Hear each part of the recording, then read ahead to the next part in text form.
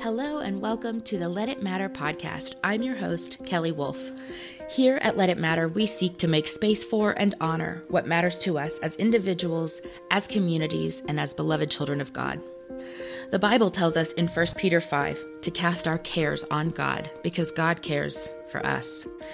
That tells me that God cares about what we care about. In their song of the same title, the group Johnny Swim offers this invitation: if it matters, let it matter. So that's what we're going to do. I invite you to join me for the next half hour as we make space, honor, celebrate, or lament, and as we name what matters. Okay, hello and welcome to this episode of Let It Matter podcast. I am so excited about today's episode. One thing that I want to make sure to do in this show is to bring some solo episodes that there aren't any guest interviews, but it's just me sort of sharing things that I'm passionate about. And so just a little bit of context for this episode. Back when I originally started my website and my blog, Let It Matter, it was probably 2020. I pretty quickly started doing a blog series inspired by the late Rachel Held Evans' work around Proverbs 31 and the Eshet Chayil, the woman of valor. And so I started doing a series on my blog about women of valor in Scripture. And over time, my church then asked me to teach that as sort of adult spiritual formation. And so I wrote out an 8-week series for Women of Valor. And this today that I'm going to bring you guys is, I don't think it's the finale episode, like the final week, but it is the penultimate. So what we're going to be talking about is the image and image bearers of God, and the ways that a lot of times Genesis 1 and 2 get mistranslated and so much gets lost about the image of God, including the female image of God and God as mother, as well as everything that's happening in Genesis 2 with the creation of the man and the woman, the earthling, the man and the woman, I should say. And so if that just perked your ears up, stay with me. I promise I'm not going off the deep end here. Just stay with me, and that'll make sense later on. So I'm going to be bringing you guys essentially the 3 sections of that spiritual formation class. The first one being about the image of God and who God is. The second section being the man and the woman in God's image. And then the final one being just what I hope you'll take away from it. So I really hope this blesses you. I'm going to start off by reading the text from Scripture that the first section is sort of based on, and you guys are likely familiar with it. It's Genesis 1 through 2. I'm reading from the NIV. In the beginning, God created the heavens and the earth. Now the earth was formless and empty, and darkness was over the surface of the deep. The Spirit of God was hovering over the waters. Now, let's get into it. God created each of us in God's own image and likeness, which tells us a lot about ourselves, which we'll get to in a bit. But first, it tells us a lot about God's image and likeness, about God. Genesis 1:27 says, "So God created humankind in his image. In the image of God he created them. Male and female he created them." This means that the full image of God is not represented by men alone or by women alone. In the church, in our English Bible translations, and in our liturgies, hymnals, and prayer books, we use almost exclusively male language and pronouns for God. This is certainly not wrong, but it is incomplete. God makes clear that male and female together bear the full image of God. Dr. Wilda Gaffney points out that a better translation, more true to all that exists in the Hebrew, for Genesis 1 through 2 is, "When beginning, he, God, created the heavens and the earth. The earth was shapeless and formless, and bleakness covered the face of the deep, while the Spirit of God, she, fluttered over the face of the waters." The Hebrew word for the Spirit of God is a feminine word, and many Jewish people refer to the Spirit as she in their readings and teachings. Some scholars point out when God reveals the divine name, represented in English as the capital YHWH, to Moses in Exodus 3, the word is made up of 2 syllables, the first having a feminine grammatical ending, and the second having a masculine grammatical ending. God's personal name in the Hebrew Scriptures is a perfect reflection of what Genesis 1:27 says about God's whole image being reflected in male and female. Many of the writers of the Hebrew Scriptures use names, words, and titles for God that are feminine Hebrew words, used not interchangeably, but interdependently alongside masculine Hebrew words, pronouns, and titles for God. Additionally, God refers to God's self in the feminine with language and analogy repeatedly. Let's just take a look at a few examples here. Isaiah 42:14. The Lord says, "For a long time I have said nothing. I have been quiet and held myself back, but now I will cry out and strain like a woman giving birth to a child." Isaiah 49:14 through 15. But Zion said, "The Lord has forsaken me, the Lord has forgotten me." But I say, can a mother forget the baby at her breast and have no compassion on the child she has borne? Though she may forget, I will not forget you. Isaiah 66:11 through 13. You will take comfort from her and be satisfied, as a child is nursed by its mother. You will receive her good things and enjoy her wealth. This is what the Lord says, I will give her peace that will flow to her like a river. The wealth of the nations will come to her like a river overflowing its banks. Like babies, you will be nursed and held in my arms and bounced on my knees. I will comfort you as a mother comforts her child. You will be comforted in Jerusalem. Hosea 11:3 through 4 says, It was I who taught Ephraim to walk, taking them by the arms, but they did not realize it was I who healed them. I led them with cords of human kindness, with ties of love. To them I was like one who lifts a little child to the cheek, and I bent down to feed them.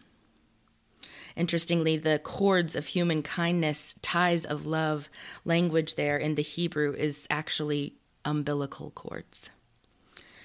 Psalm 131, verse 2 says, But I am calm and quiet like a baby with its mother.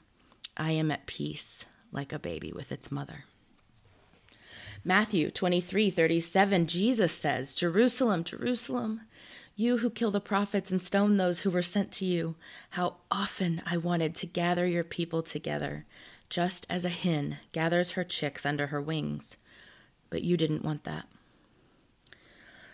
Luke 15, verses 8 through 10 says, Or what woman, if she owns 10 silver coins and loses one of them, won't light a lamp and sweep the house, searching her home carefully until she finds it? When she finds it, she calls together her friends and neighbors, saying, Celebrate with me, because I've found my lost coin. In the same way, I tell you, joy breaks out in the presence of God's angels over one sinner who changes both heart and life. Interestingly, about Luke 15, it's sandwiched, that last passage, it is sandwiched between the other 2 parables, one of the prodigal son and one of the lost sheep, in both of which God is referred to as a male, a shepherd, and a father. And we have no problem assuming that language is what God is intending to represent for God's self, that God is a male shepherd and God is a father. But for some reason, this text right in the middle gets swept over as if it's just analogy. It's important also to remember that, quote, masculinity and, quote, femininity are social constructs that vary based on location, culture, time period, and more. For this second section, I'm going to be reading Genesis 2, 7 through 8, and 15 through 25. And I'll be reading from the NIV. Then the Lord God formed a man from the dust of the ground and breathed into his nostrils the breath of life, and the man became a living being. Now the Lord God had planted a garden in the east, in Eden, and there he put the man he had formed. Verse 15, the Lord God took the man and put him in the Garden of Eden to work it and take care of it. And the Lord God commanded the man, you are free to eat from any tree of the garden, but you must not eat from the tree of the knowledge of good and evil, for when you eat from it you will certainly die. The Lord God said, it is not good for the man to be alone. I will make a helper suitable for him. Now the Lord God had formed out of the ground all the wild animals and all the birds in the sky. He brought them to the man to see what he would name them. And whatever the man called each living creature, that was its name. So the man gave names to all the livestock, the birds in the sky, and all the wild animals. But for Adam no suitable helper was found. So the Lord God caused the man to fall into a deep sleep. And while he was sleeping, he took one of the man's ribs and then closed up the place with flesh. Then the Lord God made a woman from the rib he had taken out of the man, and he brought her to the man. The man said, this is now bone of my bones and flesh of my flesh. She shall be called woman, for she was taken out of man. That is why a man leaves his father and mother and is united to his wife, and they become one flesh. Adam and his wife were both naked, and they felt no shame. I wanted to read you that version, the NIV, and I could have picked any one of them, but contrary to popular readings of this text and the standard ideas we have about Adam and Eve, there is so much more going on here and than many of us notice.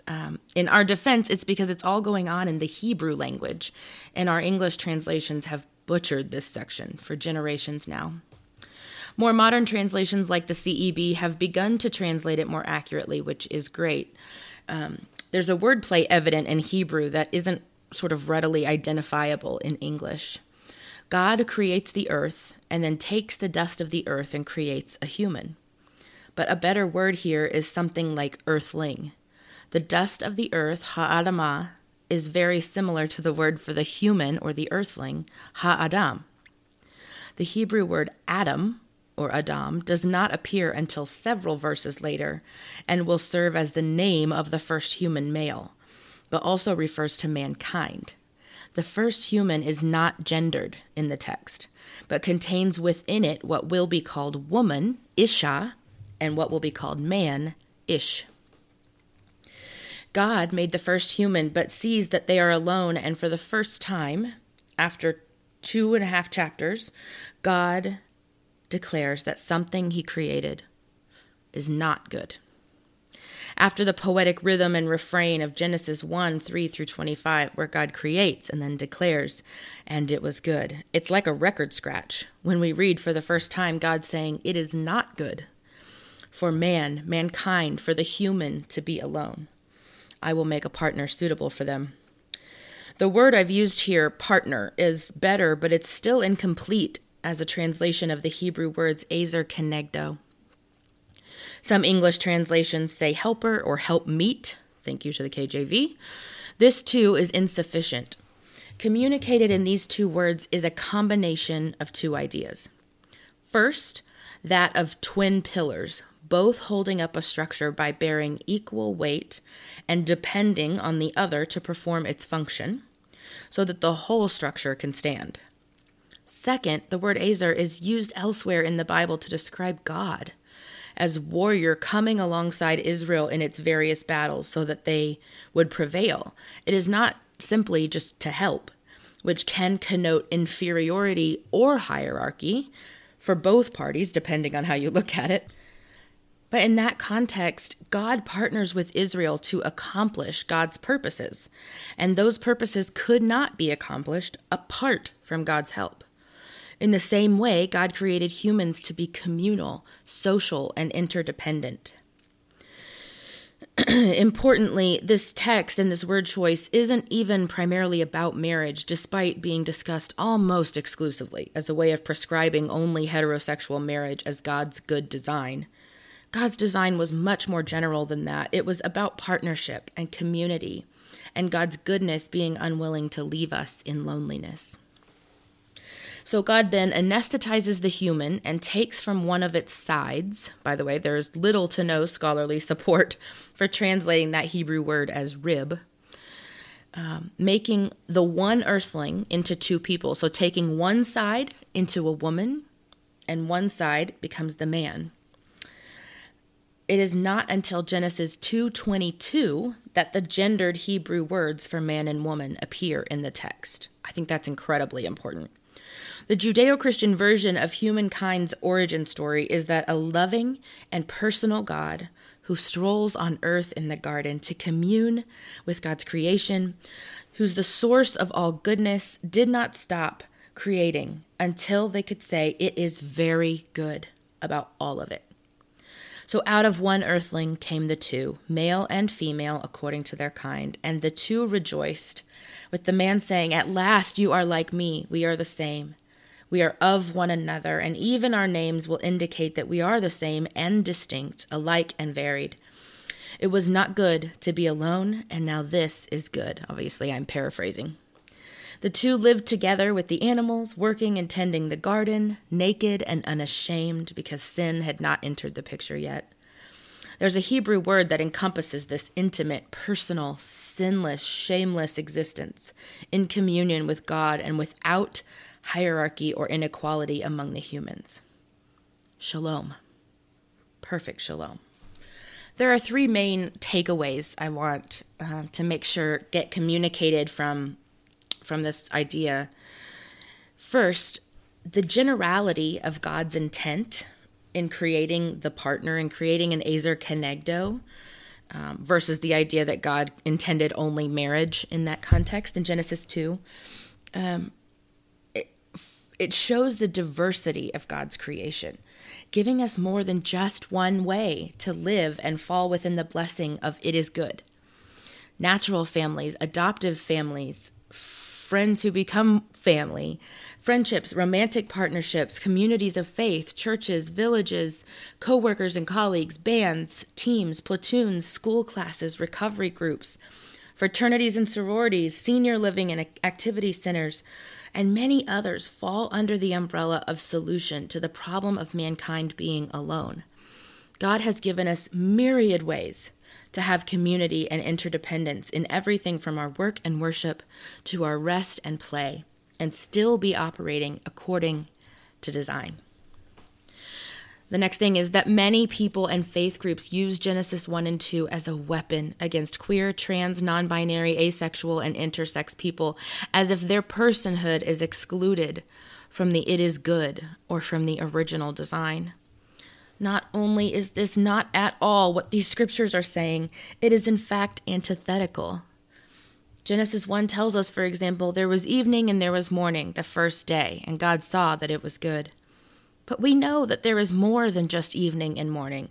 There's midnight, early watches, dawn, noon, and dusk. There are 24 hours in a day, but Genesis only says evening and morning are good.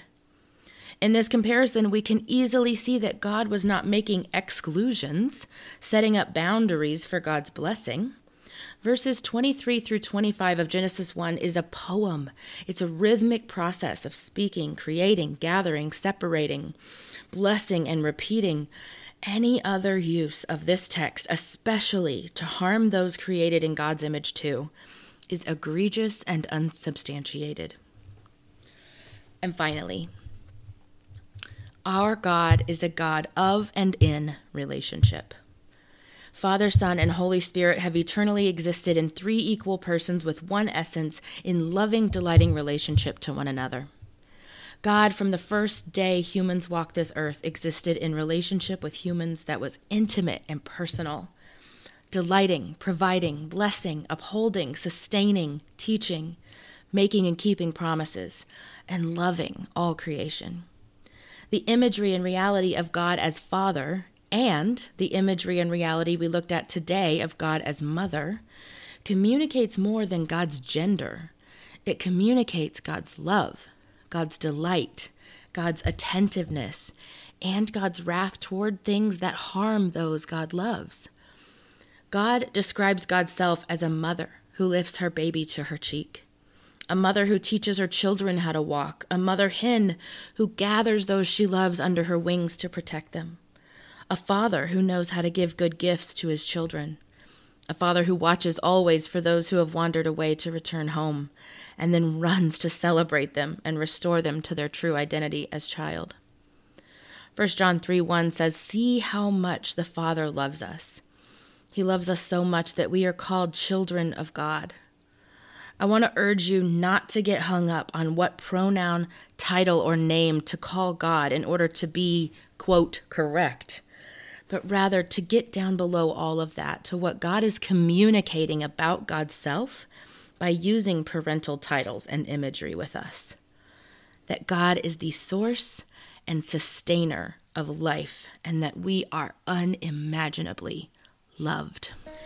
Okay, so that was a lot I just threw at you in 20 minutes, but I hope it served you in one way or another, and that you'll go back and listen to and wrestle with and consider any parts that you may have felt confused or uneasy about. I will link in the show notes several excellent books and scholars whose work I drew from heavily in the preparation for teaching this as a spiritual formation class. I will also link, for those of you that would prefer or need it for accessibility reasons, there is an almost verbatim version of this on the Let It Matter blog, so I'll check that out if it would serve you. If you have thoughts or feedback about this episode, please share them. You can comment or DM on Instagram at Let It Matter Podcast, or use the contact form on letitmatter.com as well, and I will get those. If you haven't yet and you're listening to this on Apple Podcasts or Stitcher or Spotify, wherever you listen, if you would go and hit that subscribe or follow button, if you would leave me a review, I would so appreciate it. It helps a ton. Especially as we're just getting started out here. It's a huge help, so thank you for that. As we close out, I'm going to pray over us the prayer I wrote for when I taught this at my church, so I hope you are blessed by it. We praise you, God, that you both fully encompass and fully transcend our limited constructs of male and female, masculine and feminine, to show us that all expressions of your image and likeness, your nature and your character, are good and holy. God, may we never call unholy or bad or cursed the very ones over whom you have spoken the words, "It is very good." And now, as you have invited us, your beloved children, we are bold to pray. Our parent, who dwells in heaven and in each one of us, holy is your name. May your kingdom come in fullness and your loving will be done on earth, just like it is in heaven, through your partnership with us and our partnership with one another. Continue to provide for and uphold us daily in your love, and in your mercy forgive us when we sin. Protect us from all that seeks to steal, kill, and destroy us, and guide our paths away from all harm. Glory to the one who brings all to birth, to love's embodiment, and to the sacred breath, as it was in the beginning, is now, and will be forever. Amen.